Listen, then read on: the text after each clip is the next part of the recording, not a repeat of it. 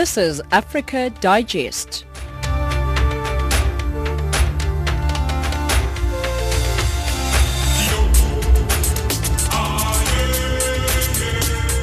$1700 Central African Time on Africa Digest on Channel Africa, where we give you news from an African perspective. Hello, welcome to the program. My name is Sphumelele Zondi, broadcasting to you live from Johannesburg in South Africa.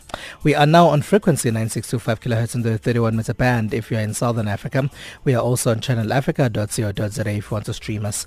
I'm with Amanda Machaka, Tracy Pumkot and Nedo Chemane. Your top stories.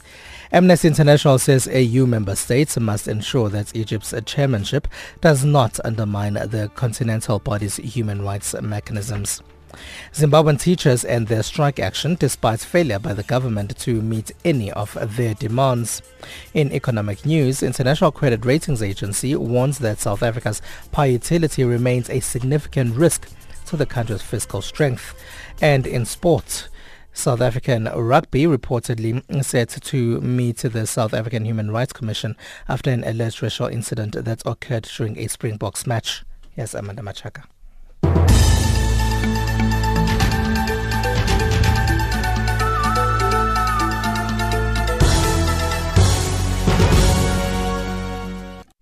Good evening. United Nations expert Diego Garcia Sayen says the suspension of Nigeria's most senior judge by President Muhammadu Buhari broke international human rights standards on independence of the judiciary and the separation of powers.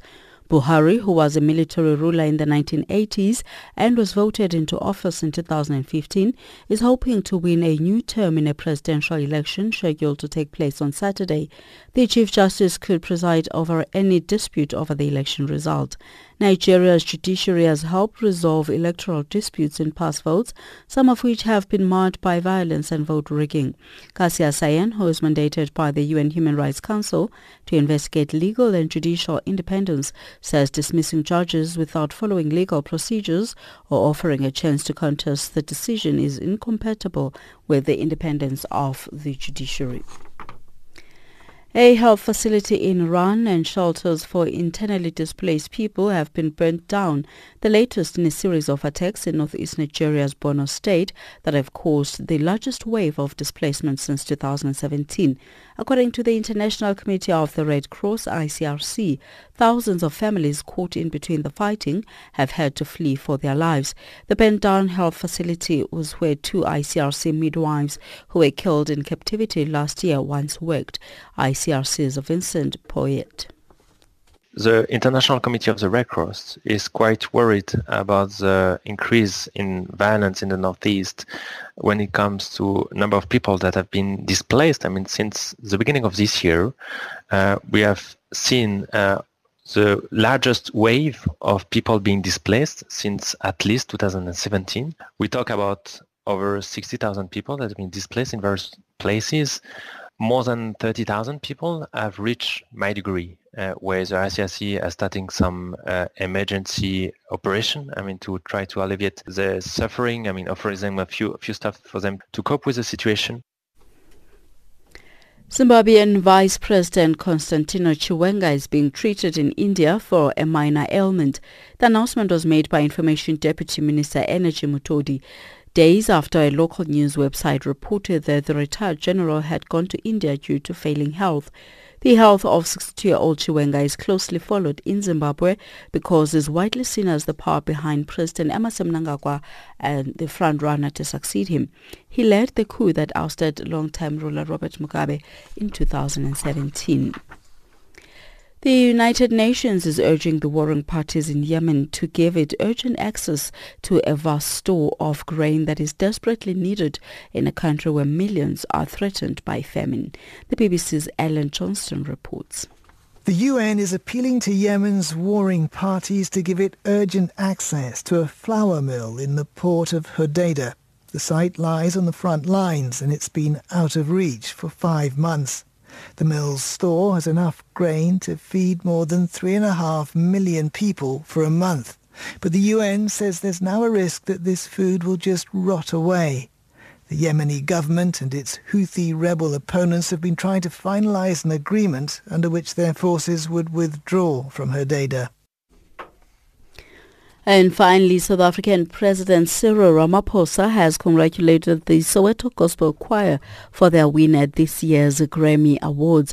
The group won the Best World Music Album of the ceremony, at the ceremony in Los Angeles in the U.S. This is their third win and its fifth nomination in the same category. The award-winning album, Freedom, was recorded in June 2018 as part of the group's tribute to the 100 years of Mandela celebrations. The album features a selection of struggle songs. On his Twitter page, Ramaphosa thanked the group for telling the South African story. For Channel Africa News, I'm Amanda Machaga.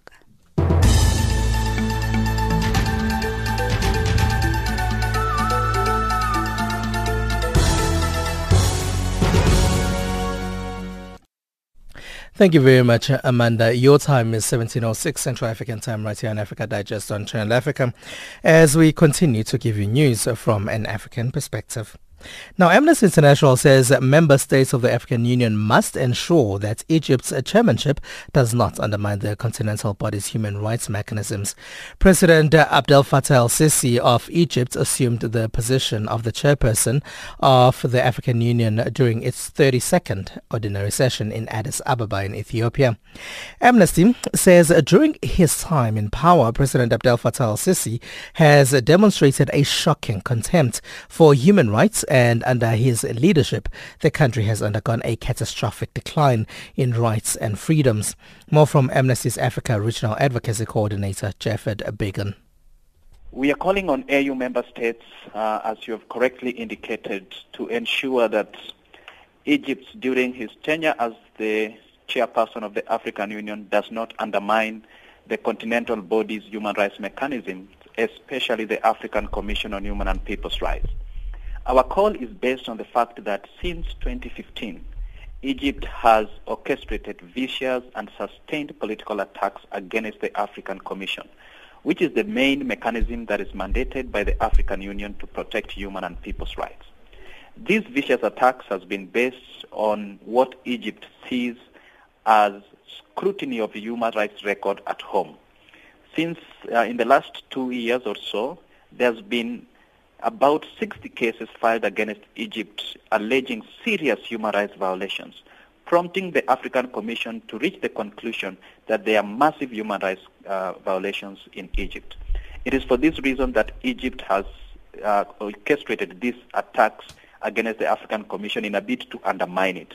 And we are therefore calling on African Union member states to ensure that as the chairperson of the African Union, Egypt does not undermine these institutions. Instead, it safeguards and protects their independence and autonomy. And what is it about the president, Abdel Fattah el-Sisi, particularly that you're concerned with? We are concerned with the government of President Abdel Fattah el-Sisi, mainly because it has, as you also correctly indicated, demonstrated a shocking contempt for human rights since he came into power. Under his leadership, the country has undergone a serious decline of human rights and freedoms. In particular, there's been serious violations of freedom of expression. Many human rights defenders in the country are not allowed to freely express their opinion. There's been mass killings of protesters in the last few years. There's been enforced disappearances, and even more seriously, there's been hundreds of death sentences handed out against people who are exercising their right. We are therefore concerned that his government has demonstrated what we term as a shocking contempt for human rights. We are calling on Abdel Sisi as the chairperson of this year 2018 of the African Union to lead from the front and to respect the values and the principles that underpin the African Union, which includes respect for human rights. Right. Tell us more about that. You've called on Egypt to ratify key African Union human rights treaties. Can you tell us more about that? Yes. So as the leader of African Union this year, one of the ways that Egypt can lead from the front is to ratify key human rights instrument that has been adopted by the African Union. One of those is the Maputo Protocol on the rights of women in Africa. There's serious human rights violations concerning women's rights in Egypt, and by committing to ratify this protocol, Egypt will be moving a first step in ensuring the rights of women are protected in Africa. Secondly, we are also calling on Egypt to ratify the protocol on the establishment of the African Court on Human and People's Rights. By ratifying this treaty, Egypt will ensure that its citizens and residents within the country are able to file cases before the African Court on Human and People's Rights. And we also use this opportunity to call on Egypt not just to ratify the protocol, but to make a declaration that will allow individuals and non-governmental organizations to file cases at the African Court on Human and People's Rights. And then finally, we are also asking the government of Egypt to ratify the African Charter on Democracy, Elections and Governance to ensure that elections are conducted according to AU principles and that its governance and democracy are according to the principles that have been set out by the African Union. That's Amnesty International's Africa Regional Advocacy Coordinator, Jefford Biggin, on the line from Nairobi in Kenya to Kagisho Sikhetelo. The African Union is calling in member states to give more attention to more investment in health in the continent. Leaders meeting at the African Union Summit in Ethiopia have discussed how to boost finance for the sector, and they say private investors should be encouraged to commit more funding. Statistics show that more than half of Africa's population currently lacks access to essential health services, and millions die every year from commonly preventable diseases. Here's Coletta Wanjuri. Statistics show that only 2 out of the 55 African Union member states currently meet the target set by the African Union of dedicating at least 15% of government's budget to health. African heads of state and government meeting in Ethiopia's capital, Addis Ababa, in the sidelines of their AU summit, discussed how they can improve the reach of health services to their own citizens.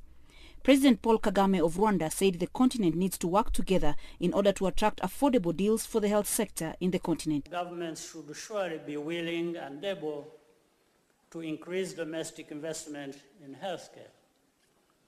A good indicator of this is the progress we have made toward securing the financial health of the African Union and mobilizing our own resources for joint priorities such as the Peace Fund. We should be the first ones to contribute to efforts that directly benefit our people. Second, we will get better results if we work together as a continent, for example, cheaper prices by negotiating and procuring as a bloc. President Uhuru Kenyatta of Kenya explained that his country, Kenya, has outlined provision of better health care as a priority. You can say, well, we'll talk about somebody who's unemployed, somebody who lives in poverty. But when one family member falls sick, chances are an entire family will sink into poverty. And this was one of the main reasons why we decided that we were going to make healthcare, an investment in healthcare, a central theme through what we are calling our universal healthcare provision or affordable healthcare provision, where we as a government are contributing but also partnering with our development partners into an insurance scheme that facilitates our people to access healthcare. We are now currently piloting that project. And this project we are not just piloting in government clinics, health centers and hospitals, but we are also partnering with the religious sector, we are also partnering with private sector. International financiers of the health sector in Africa also attended the meeting and supported the continent's vision for domestic resource mobilization, specifically for the health sector. Bill Gates is the chairman of the Bill and Melinda Gates Foundation and has for decades supported various African countries access health services and medicine. You've already heard some of the figures that despite this progress, the health burden here is much higher. Malnutrition rates are over 40%. So it's not just the deaths, it's also the survivors who, as we invest more in education, they're not able to achieve their potential unless we make the disease burden and the malnutrition burden dramatically less. Musa Faki Mahamat, the AU Commission chairperson, says the AU depends on its member states to increase strategic partnerships in order to ensure universal health care provision for all citizens. The double burden of infectious and non-communicable disease. Women and children especially bear the brunt of this disease. Therefore, investment in building resilient health systems and infrastructures to deliver effective and efficient healthcare services remain a key priority. And the United Nations has also added its voice on the need for the continent to immediately provide better healthcare services to its citizens. Antonio Guterres is the United Nations Secretary General. For my part, last September, I launched a strategy for financing the 2030 Agenda for Sustainable Development, and I will continue pressing to scale up public and private finance and investment flows in the health arena. The meeting also noted that there is need for the private sector in Africa to be encouraged to invest more in the health system, with government committing to put enabling policies that will ease their operations if they decide to invest in sections like setting up pharmaceutical companies within the continent. Colette Njohi, Channel Africa Radio in Ethiopia's capital, Addis Ababa. Across the globe, every second, there's always a breaking story. Colette Njohi for Channel Africa Radio in Ethiopia's capital, Addis Ababa. Reporting for Channel Africa, I am Hilda Kekeloa in Zambia. Our cutting-edge and hard-hitting journalism leaves no stone unturned, giving you the whole picture every time. George Muhango, Channel Africa, Blantyre. Reporting for Channel Africa, this is Moki Kinzeka in Yaoundé. From an African perspective, listen to Channel Africa in English, Kiswahili, French, Silozi, Portuguese, and Chinyanja, informing the world about Africa. Ntakwana Ngatani in Mohalizuk, Lesotho. Join us every day and know what is happening around you. Channel Africa. It is 17:16 Central African Time right here on Africa Digest on Channel Africa. Don't forget to email us. We are on info@channelafrica.co.za. That is info@channelafrica.co.za. Now today marks 29 years since the release of the first democratically elected black South African president, Nelson Mandela, from prison. On this day in 1990, Mandela walked out of prison and embarked on a decade of historic endeavor. These were years of peacemaking, negotiating, reckoning and transforming. South Africa's transition from apartheid ended formally on the 27th of April in 1994 with the first democratic general election. While South Africans should still celebrate the country's break from colonial apartheid, the Nelson Mandela Foundation argues that a quarter of a century of democracy has not delivered the promise that was made in the 1990s. More from the Director of Archive and Dialogue at the Nelson Mandela Foundation, Vern Harris. Well, the significance of the day has to do with the release of Nelson Mandela from prison and the inauguration of the formal transition from apartheid to democracy. For the Nelson Mandela Foundation, it's always a reminder of the unfinished business, that we've started on a path, but there's still lots of work to be done. And in terms of Madiba's vision for our country, we're still very far from realizing it. So you would agree that the country has made inroads in reconciling and uniting, but more still needs to be done? Well, I think we are arguing now that the reconciliation project of the 1990s is in deep trouble. And that is fundamentally because the promises that were made have not been fulfilled, and why it's important then for us to revisit the undertakings made in the 1990s, and indeed the promises that are enshrined in the Constitution, is that it gives us a measure of how much work we need to do. Right now the focus is on cleaning up corruption, fixing broken institutions, but ultimately we need to fundamentally transform our society. What would you say are still some of the challenges that we face as a country that need urgent attention? Well, the challenges facing us are so many and complex, but certainly as we look at our realities right now, land is of fundamental importance. And it's not just land, it's the broader question of property. That has to be addressed. Our education system, it's broken and it needs to be fixed. We can look back at the 1990s. That's a good example, actually, of how, with all the good intentions in the world, often inappropriate strategies and models, often taken from the north rather than elsewhere in Africa or from the global south, were implemented. The other big one for us is early childhood development. Too many South Africans reach 6 years of age and they're already hopeless. How can you have 1 in 4 6-year-olds suffering from effectively malnutrition? So we've got to fix these fundamental things and as quickly as possible. What would you say are some of the lessons that young ones should learn or should take from commemorations such as this ones that we are marking today? You know, I hope that young people get it right in terms of relating to my generation, a much older generation, where we've done too much celebrating of anniversaries without delivering on the substance of what those anniversaries symbolize. And so I'm hoping that young people will be motivated, will be inspired to do the work that we've just been talking about.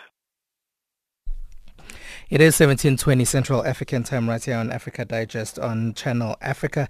That was Vern Harris. He is the Director of Archive and Dialogue at the Nelson Mandela Foundation, in conversation there with my colleague Nhlanhla Mahlangu. If you want to find us on Twitter, we are on Channel Africa 1. That's numerical 1. That's Channel Africa 1 on Twitter. You can also email us. It's info@channelafrica.co.za. Now, Human Rights Watch is urging the United Nations to investigate alleged human rights violations by Sudan security forces against anti-government protesters.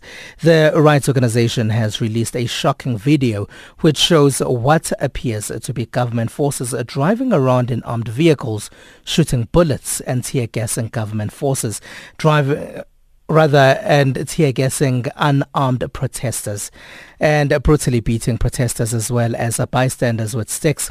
Since mid-December, protesters have taken to the streets in towns and cities across the country to protest bread price increases, calling on President Omar al-Bashir, in power for 29 years, to step down.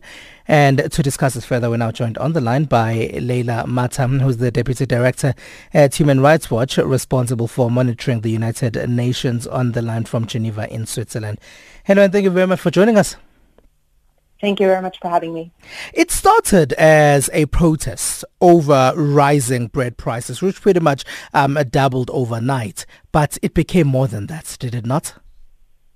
No, that's absolutely right. I mean, I think it's important to remember that these are not the first protests we've seen in Sudan. Over the past few years, we've seen periodic protests in the country, and we've seen the same brutal crackdown on all of these protests. But this one, again, has been a particularly bloody one. As you said, bystanders have been beaten, protesters have been beaten, tear gas has been fired, but also live ammunition, live bullets have been fired, not only in the air, but directly at protesters in the street, resulting in at least 50 deaths to date.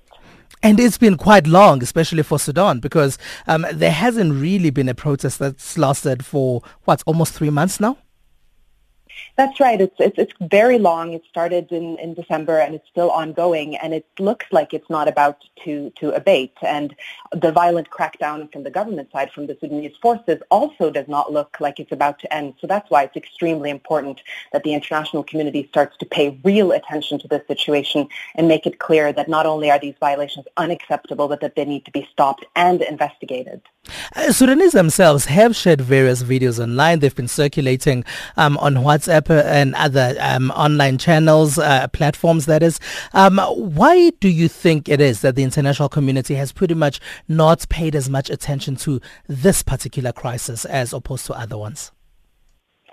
I think, to be frank, that there is a unacceptable fatigue when it comes to some of these chronic human rights situations, like in Sudan. You know, so despite the fact that the situation in terms of human rights certainly has not improved, the international community, many of the most powerful actors, have turned a blind eye.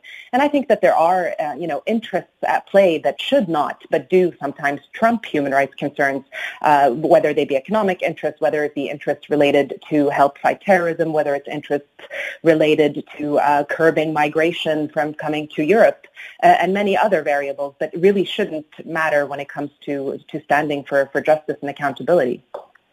Now, on social media, there can be a lot of what some would term fake news, and you are worried about one particular video coming from Sudan. What's happening in the video, and have you verified the authenticity of that video? Right. So I think it's important to remember that what we see in these this footage is only some of the many violations that have occurred over the past couple of months. This is footage that has been received by Human Rights Watch from various sources and has been independently verified by our researchers. And of course, if you follow Sudan closely, you will see that this footage very much matches up with a lot of the events that we've seen reported by civil society and actors on the ground. We've also heard about killings in Sudan, shootings by members of government. Are those true? Have you heard about that? Well, again, I mean, what we have documented is the killing of, at least 50 people that have died, mostly from bullet wounds. People have been shot at the protests. We've also seen, of course, that there's been attacks at hospitals as well, inside hospital treatment rooms, where medical personnel that have been trying to treat those wounded in protests have been prevented from doing so. So both in the streets and off the streets, we're seeing these type of violations that are resulting in death. You're saying the United Nations Human Rights Council should urgently intervene. Have you had engagement with the council? So the Human Rights Council does have a long history of dealing with the human rights situation in Sudan, but unfortunately not adequately. And we've seen that over the past few years, they've actually been weakening their attention to the situation rather than strengthening it. And certainly their lack of attention has not been in any way correlated with an improvement to the situation on the ground, which of course we find completely unacceptable. So I think, in our view, these protests are yet another sign that the international community has prematurely been weakening its attention to the situation. And so we think the Human Rights Council, being the world's premier human rights body, this is the moment for them to wake up and take real action to make sure that there is an independent investigation into these most recent violations. Have you had engagement with them? Have you contacted them? Have you written to them? Certainly, as Human Rights Watch, we engage daily with the Human Rights Council. We think it's an important body that has been able to achieve real action and take real initiative on many human rights situations. And we wanted to do the same on Sudan. We've seen, of course, how many countries like the U.S., the UK, Norway, Canada, the UN Secretary General, the High Commissioner for Human Rights, and many others have condemned the violations that are ongoing. And we are, of course, working here in Geneva and elsewhere to urge them and to hope to see from them some action at their session that they will hold in Geneva in March this year. Mm-hmm. And Sudanese authorities, have you spoken to them about this particular video? I have personally not spoken to the Sudanese authorities about this video. I think, it's important to remember that when we look at the violations that are happening now, they're happening because of a government that has, well, at least partially because of a government that has been deeply emboldened to act in the way that it's been acting. Sudan has not shown any real political will to investigate violations that take place or to stop them. So this is a government that, feels very empowered and emboldened to continue the kind of violations that we've documented. And how easy is it to get footage out of Sudan? It's obviously a very volatile situation, and it's challenging to document closely human rights violations in a context where free media is repressed, where news outlets get shut or blocked, where it's difficult even for independent actors to have access, and certainly not unhindered access. So, we rely on our best research practices to corroborate and verify the footage that we've received and to document human rights violations from reliable sources, both inside and outside Sudan. And the internet gets blocked too during this protest, does it not? I'm not very familiar with that, but we have heard of instances certainly in this round of protests where that has happened. All right, sure. Thank you. Excellent. Thank you very much. That is Leila Mata, who's the Deputy Director at Human Rights Watch. She's responsible for monitoring the United Nations, and she was on the line from Geneva in Switzerland.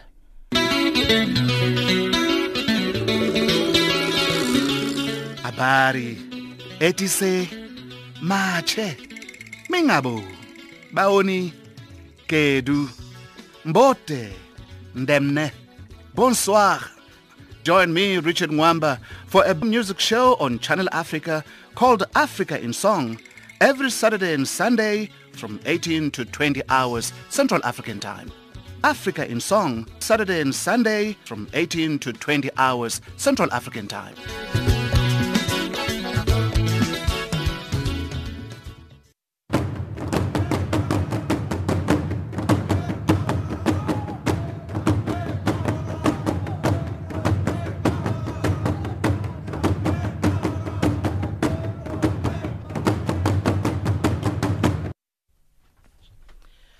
It is 17:30 Central African Time right here on Africa Digest on Channel Africa as we continue to give you news from an African perspective. It's your news headlines now. Here's Amanda Machaka.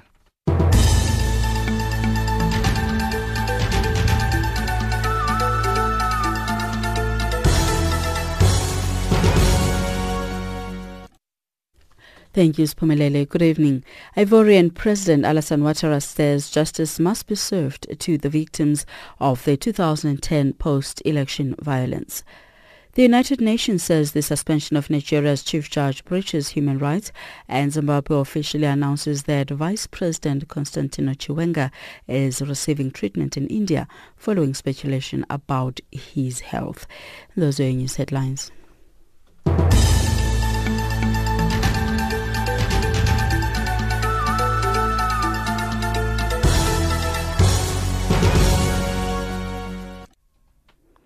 It is 17:31 Central African Time now. Zimbabwean teachers have ended their strike action. This is despite the failure by the government to meet any of their demands. Teachers went on strike 2 weeks ago while demanding a salary review by more than 350% and better working conditions. Zimbabwean teachers constitute the majority of the entire civil service but have faced stiff resistance and intimidation from government. They have agreed to report back to work on Monday morning while awaiting further instructions. Here's Simon Machema. Zimbabwean teachers, who constitute the majority of the entire civil service, have called off the strike, which started 2 weeks ago. According to various teachers' unions, government is employing a divide and rule tactic such that the negotiations have now been compromised. While teachers were demanding a salary review equal to more than 350%, government offered just 20%. Teachers are also demanding an increment of the transport and housing allowances, which have since been eroded by inflation since October last year. Fuel prices went up recently, triggering a sharp price increase of all basic goods in the country, worsening the plight of teachers. Government is yet to meet all the teachers' demands, but the strike has been called off until further notice, Obed Masaraure, leader of the Amalgamated Rural Teachers Association, said.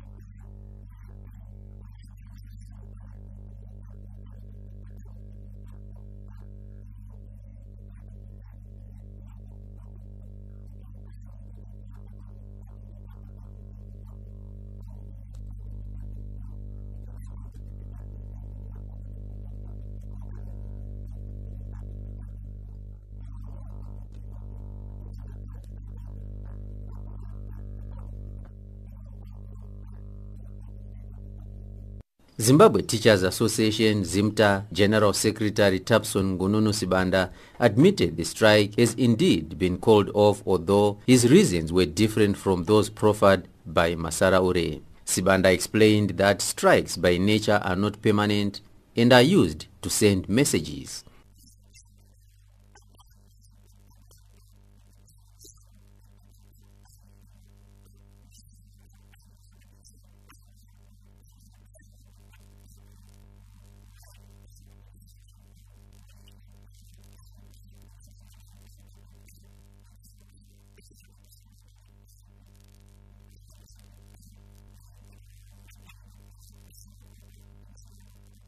On intimidation, ZIMTA alleges armed soldiers have been deployed to various schools, especially in Matabeleland provinces. While reports of actual assaults and harassment are yet to take place, Tapson Sibanda said the mere presence of soldiers in schools is in itself a gross human rights violation.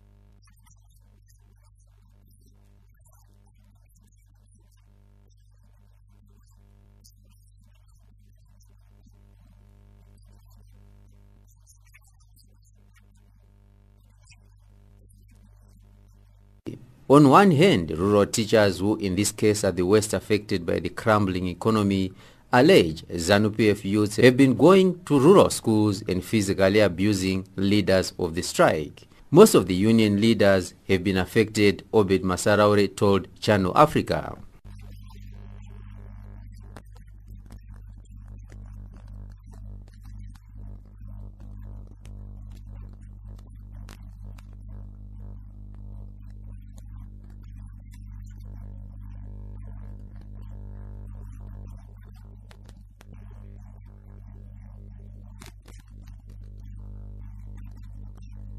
That was Obed Masaraure, General Secretary of the Amalgamated Rural Teachers Association, speaking to Channel Africa on the phone.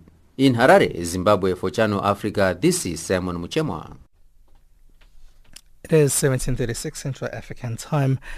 And now in 2018, when 106 girls were released by the terror group Boko Haram in Dapchi after a negotiated settlement between the group and the Nigerian government following the abduction of the girls earlier on. Parents of the only Christian girl among the victims were given assurance by the administration of Muhammadu Buhari that Leah Sharibu would soon regain her freedom too. But 12 months later, Leah's parents are yet to have their 14-year-old daughter back with them. Channel Africa's correspondent in Lagos, Collins Atohengbe, has this one.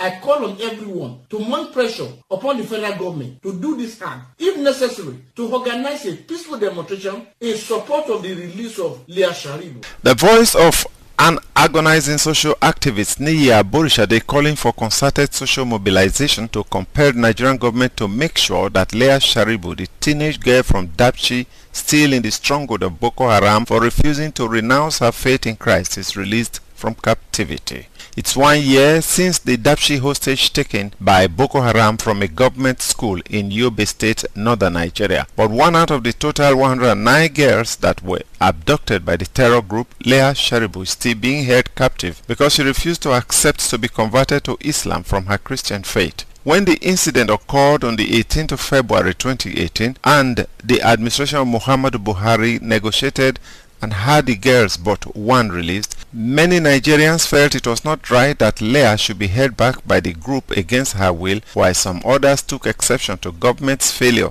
to have the 14-year-old released. The expression fell short of being called a religious play because of the social implication in a society where religion has caused a lot of disturbances in the past. But with each passing day, it has become clear that against the promise by Buhari administration, the vehicle of freedom has either been too slow or has stopped moving altogether. The parents of Leah, so displeased and filled with emotions for the award, and concerned individuals and groups have come out with a plea for her release.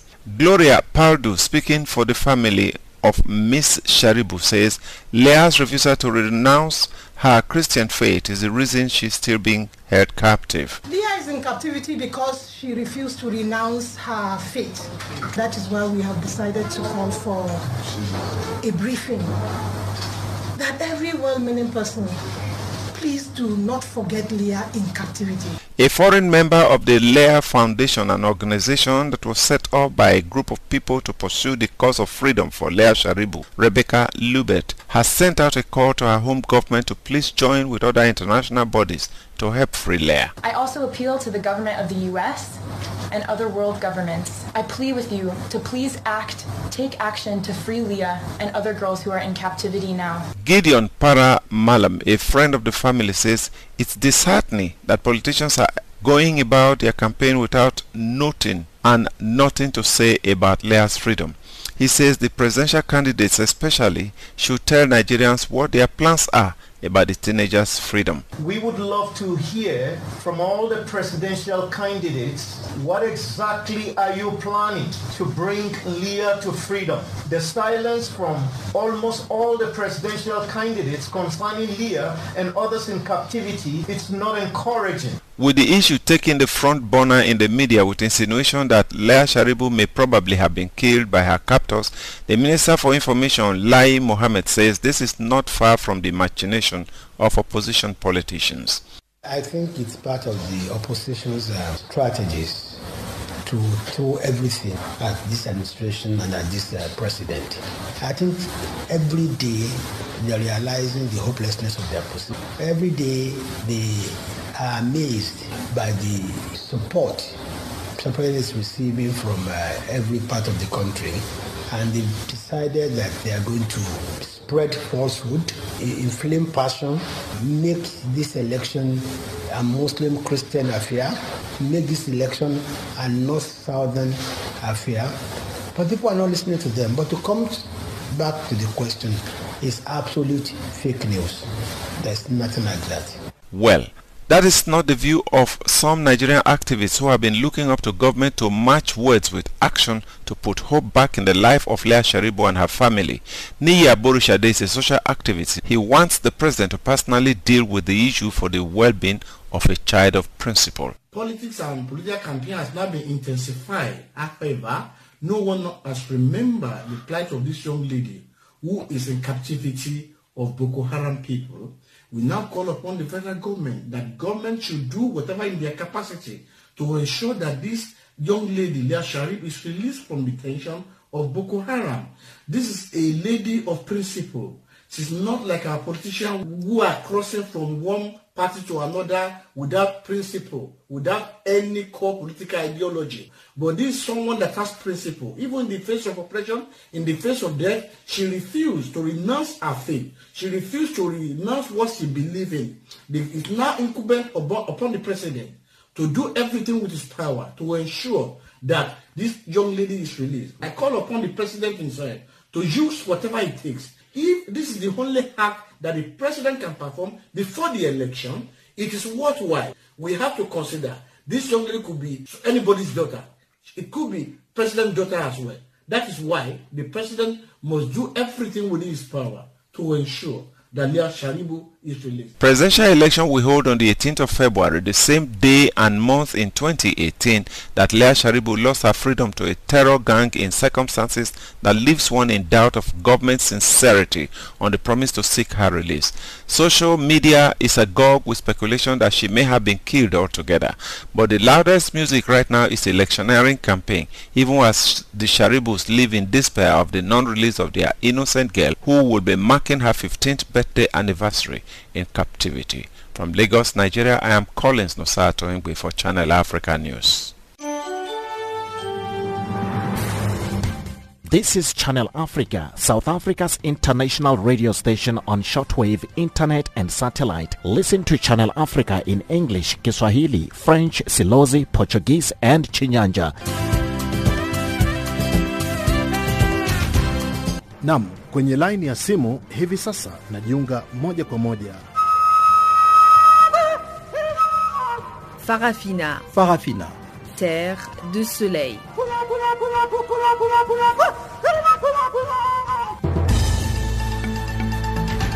Kia Makande embalelwa kina Miriam Mlopo. Está na companhia do serviço em língua portuguesa do Canal África, a voz da Renascença Africana que transmite a partir dos seus estúdios centrais de Auckland Park, cidade de Johannesburg, África do Sul. Zochitika mu África. Informing the world about Africa, Channel Africa, bringing you the African perspective.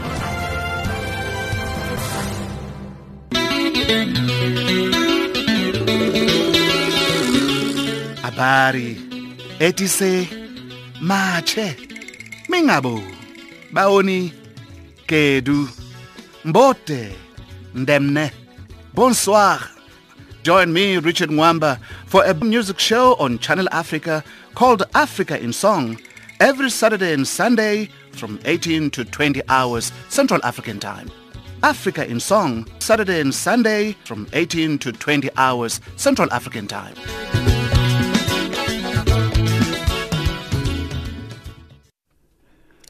It is 17:44 Central African Time right here on Africa Digest on Channel Africa as we continue to give you news from an African perspective. Well, 17:45 now. Here's Tracy Bumgott with your economic news.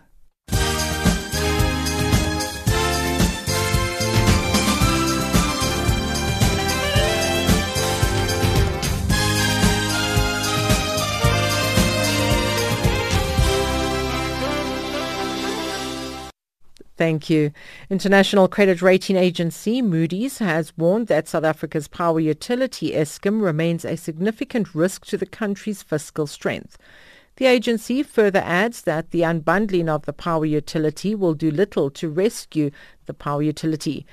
President Cyril Ramaphosa announced in a State of the Nation address that Eskom would be split into 3 divisions.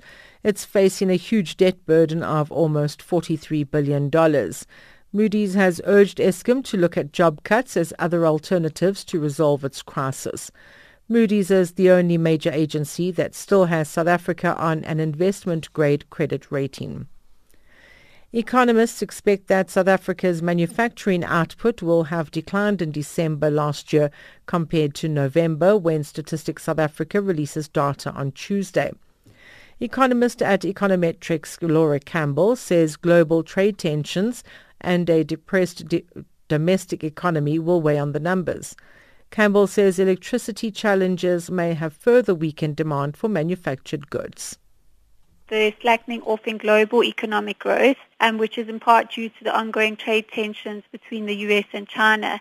And this will have weighed down on the demand for manufactured exports from South Africa. Economic activity domestically also remains weak, which is also likely to have weighed down on the demand for manufactured goods. And then at the margin, the fact that load shedding was implemented in late November and continued into December may have also dampened the growth in manufacturing production. Libya's National Oil Corp says it's agreed with Spain-based Repsol to keep a force majeure on the Al Sharara field, which produced well over 300,000 barrels per day, but stopped on December 10th. The oil field remains in the center of militia confrontations. In the latest OPEC reports, Libya saw a reduction of 172,000 barrels per day. According to OPEC data, the country produced around 817,000 barrels per day of crude oil in 2017. U.S. stocks opened higher on Monday as the latest round of talks between the world's largest economies began in Beijing.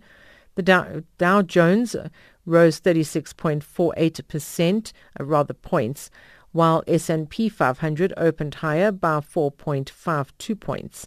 Meanwhile, the top 4 Democratic and Republican negotiators in the U.S. Congress on border security funding are scheduled to meet later on Monday in an attempt to reach a deal that would avert another government shutdown by Friday deadline.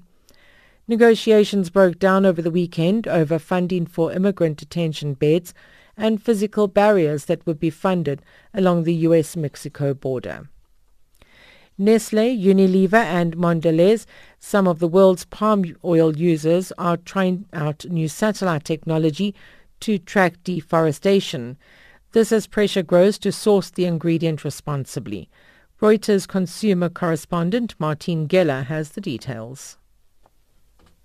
Palm oil has been a bit of a dirty word for years, but consumer goods companies are under increasing pressure now from consumers who want more sustainably sourced products. One of the problems with this, they worry, is that by pinpointing where deforestation happens and by cutting those suppliers out of their supply chain, that there are other buyers in other more markets that will just buy that dirty palm oil. So you're not actually solving the problem, but just pushing it somewhere else. The US dollar is trading at 359.23 Nigerian naira, 10.26 Botswana pula, at 99.71 Kenyan shilling, and at 11.78 Zambian kwacha. In BRICS currencies, $1 US will cost you 3.72 Brazilian real, 65.41 Russian ruble, 71 Indian rupee, 6.78 Chinese yuan, and at 13.58 South African rand. The US dollar is also trading at 77 pence to the British pound and at 88 cents to the euro. In commodities, gold is trading at $1,311 and platinum at $791 per ounce. The price of Brent crude oil is at $61.60 a barrel. For Channel Africa News, I'm Tracy Bumgard.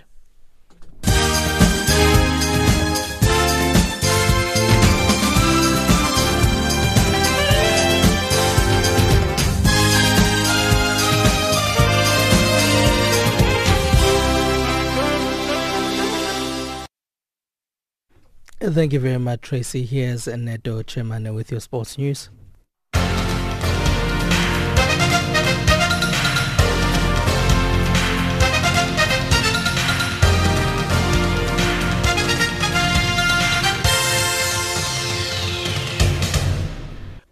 Thank you, Spumelele. A very good evening to all sport fans. Starting with rugby news. The South African Rugby appeared before SA Human Rights Commission, SAHRC, today after a group of black Springbok fans reported alleged racial abuse during the Rugby Championship match between the Springboks and New Zealand last year, but the details of the meeting have been classified as confidential. SAHRC acting head of legal services, Buang Jones, confirmed that the meeting was attended by SA Rugby President Mark Alexander, Chief Executive Jory Roux, and Lungo CEO, one of the rugby fans who reported the matter to the commission. Pressed on timelines, Jones said an announcement would be made in a few months' time. CEO took SA Rugby to the SAHRC after they were allegedly racially abused at Loftus during the Rugby Championship match between the Springboks and New Zealand in October last year. On to football news. The launch of the 2019 Africa Five-a-Side football competition took place in Johannesburg on Monday afternoon. The tournament was first launched back in 2018.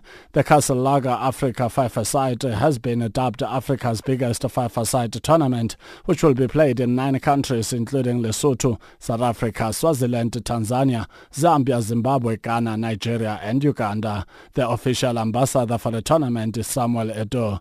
Speaking through an interpreter, the 4-time African Footballer of the Year says last year's tournament was unbelievable and is looking forward to what this year has in store. C'était déjà incroyable l'opportunité que Castle m'a donnée de retrouver des coéquipiers qui ont écrit une très très belle histoire dans notre continent, dans ce que nous aimons faire le football. That was unbelievable last year to be part of this campaign with all of the legends, African legends. And all these Africans doing well for each countries, and it was very happy for him to get this campaign last year. This year's tournament will also introduce a female division which will be spearheaded by former captain of South Africa's national women's football team, Amanda Dlamini. It's a first of its kind, and Dlamini says it is a great opportunity to improve the women's game on the African continent. A first of its kind, and I think the biggest job for us is to try and really get everyone to grasp the idea of women footballers playing in Africa Fives, because it's something that has never been heard before. So I think also they come into that social cohesion of talking about it. So we need to make as much of a noise that we can in terms of encouraging women, because it's always so difficult for us to get into a space where it's male dominated. But I think with the quality and the support that we have from Castle, it'll be so much easier going out there and really encouraging people not only to consume the brand but also be part of what they believe in, and that is empowering women through sport. Chelsea manager Maurizio Sarri has apologized after his side's 6-0 defeat at Manchester City yesterday. City led 4-0 after 25 minutes as Chelsea lost their third straight away game, conceding 12 goals without reply. The Blues have now slipped to 6th position in the English Premier League table, below Arsenal on goal difference. Sarri, who left Serie A side Napoli to take charge at Stamford Bridge last summer, was asked if he was concerned about his own future. I want to study, I want to understand, I'll do my best. I'll try that the players will do their best. For the moment I have to say only sorry, because in the last 3 matches away we played very badly, and so we need to say sorry. And finally in tennis, rising South African tennis star Lloyd Harris continues to climb up the ATP rankings ladder, having moved a further 2 places in the latest rankings released today. The recent ATP Challenger winner cracked the top 100 list for the first time last week, and is now in 98th place in the standings. Kevin Anderson, who has maintained his 5th place, won ahead of Roger Federer from Switzerland, with Serbian Novak Djokovic still a top-ranked player in the world. Thank you for choosing Channel Africa. For Channel Africa Sport, I'm Neto and Ito Chemani.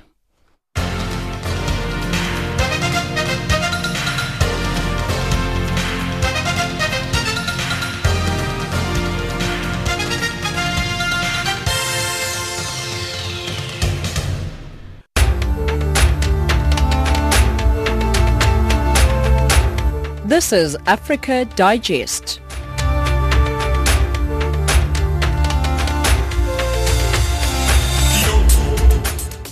It is 17:55 Central African Time right here on Africa Digest. Let's recap our top stories. Amnesty International says AU member states must ensure that Egypt's chairmanship does not undermine the continental body's human rights mechanisms. Zimbabwean teachers end their strike action despite failure by the government to meet any of their demands. With that, we wrap up Africa Digest for this hour. For myself, Spumelele Zondi, producer, Luyanda Mahoma, technical producer, Revelino Ibrahim, and the rest of the team. Thank you very much for listening.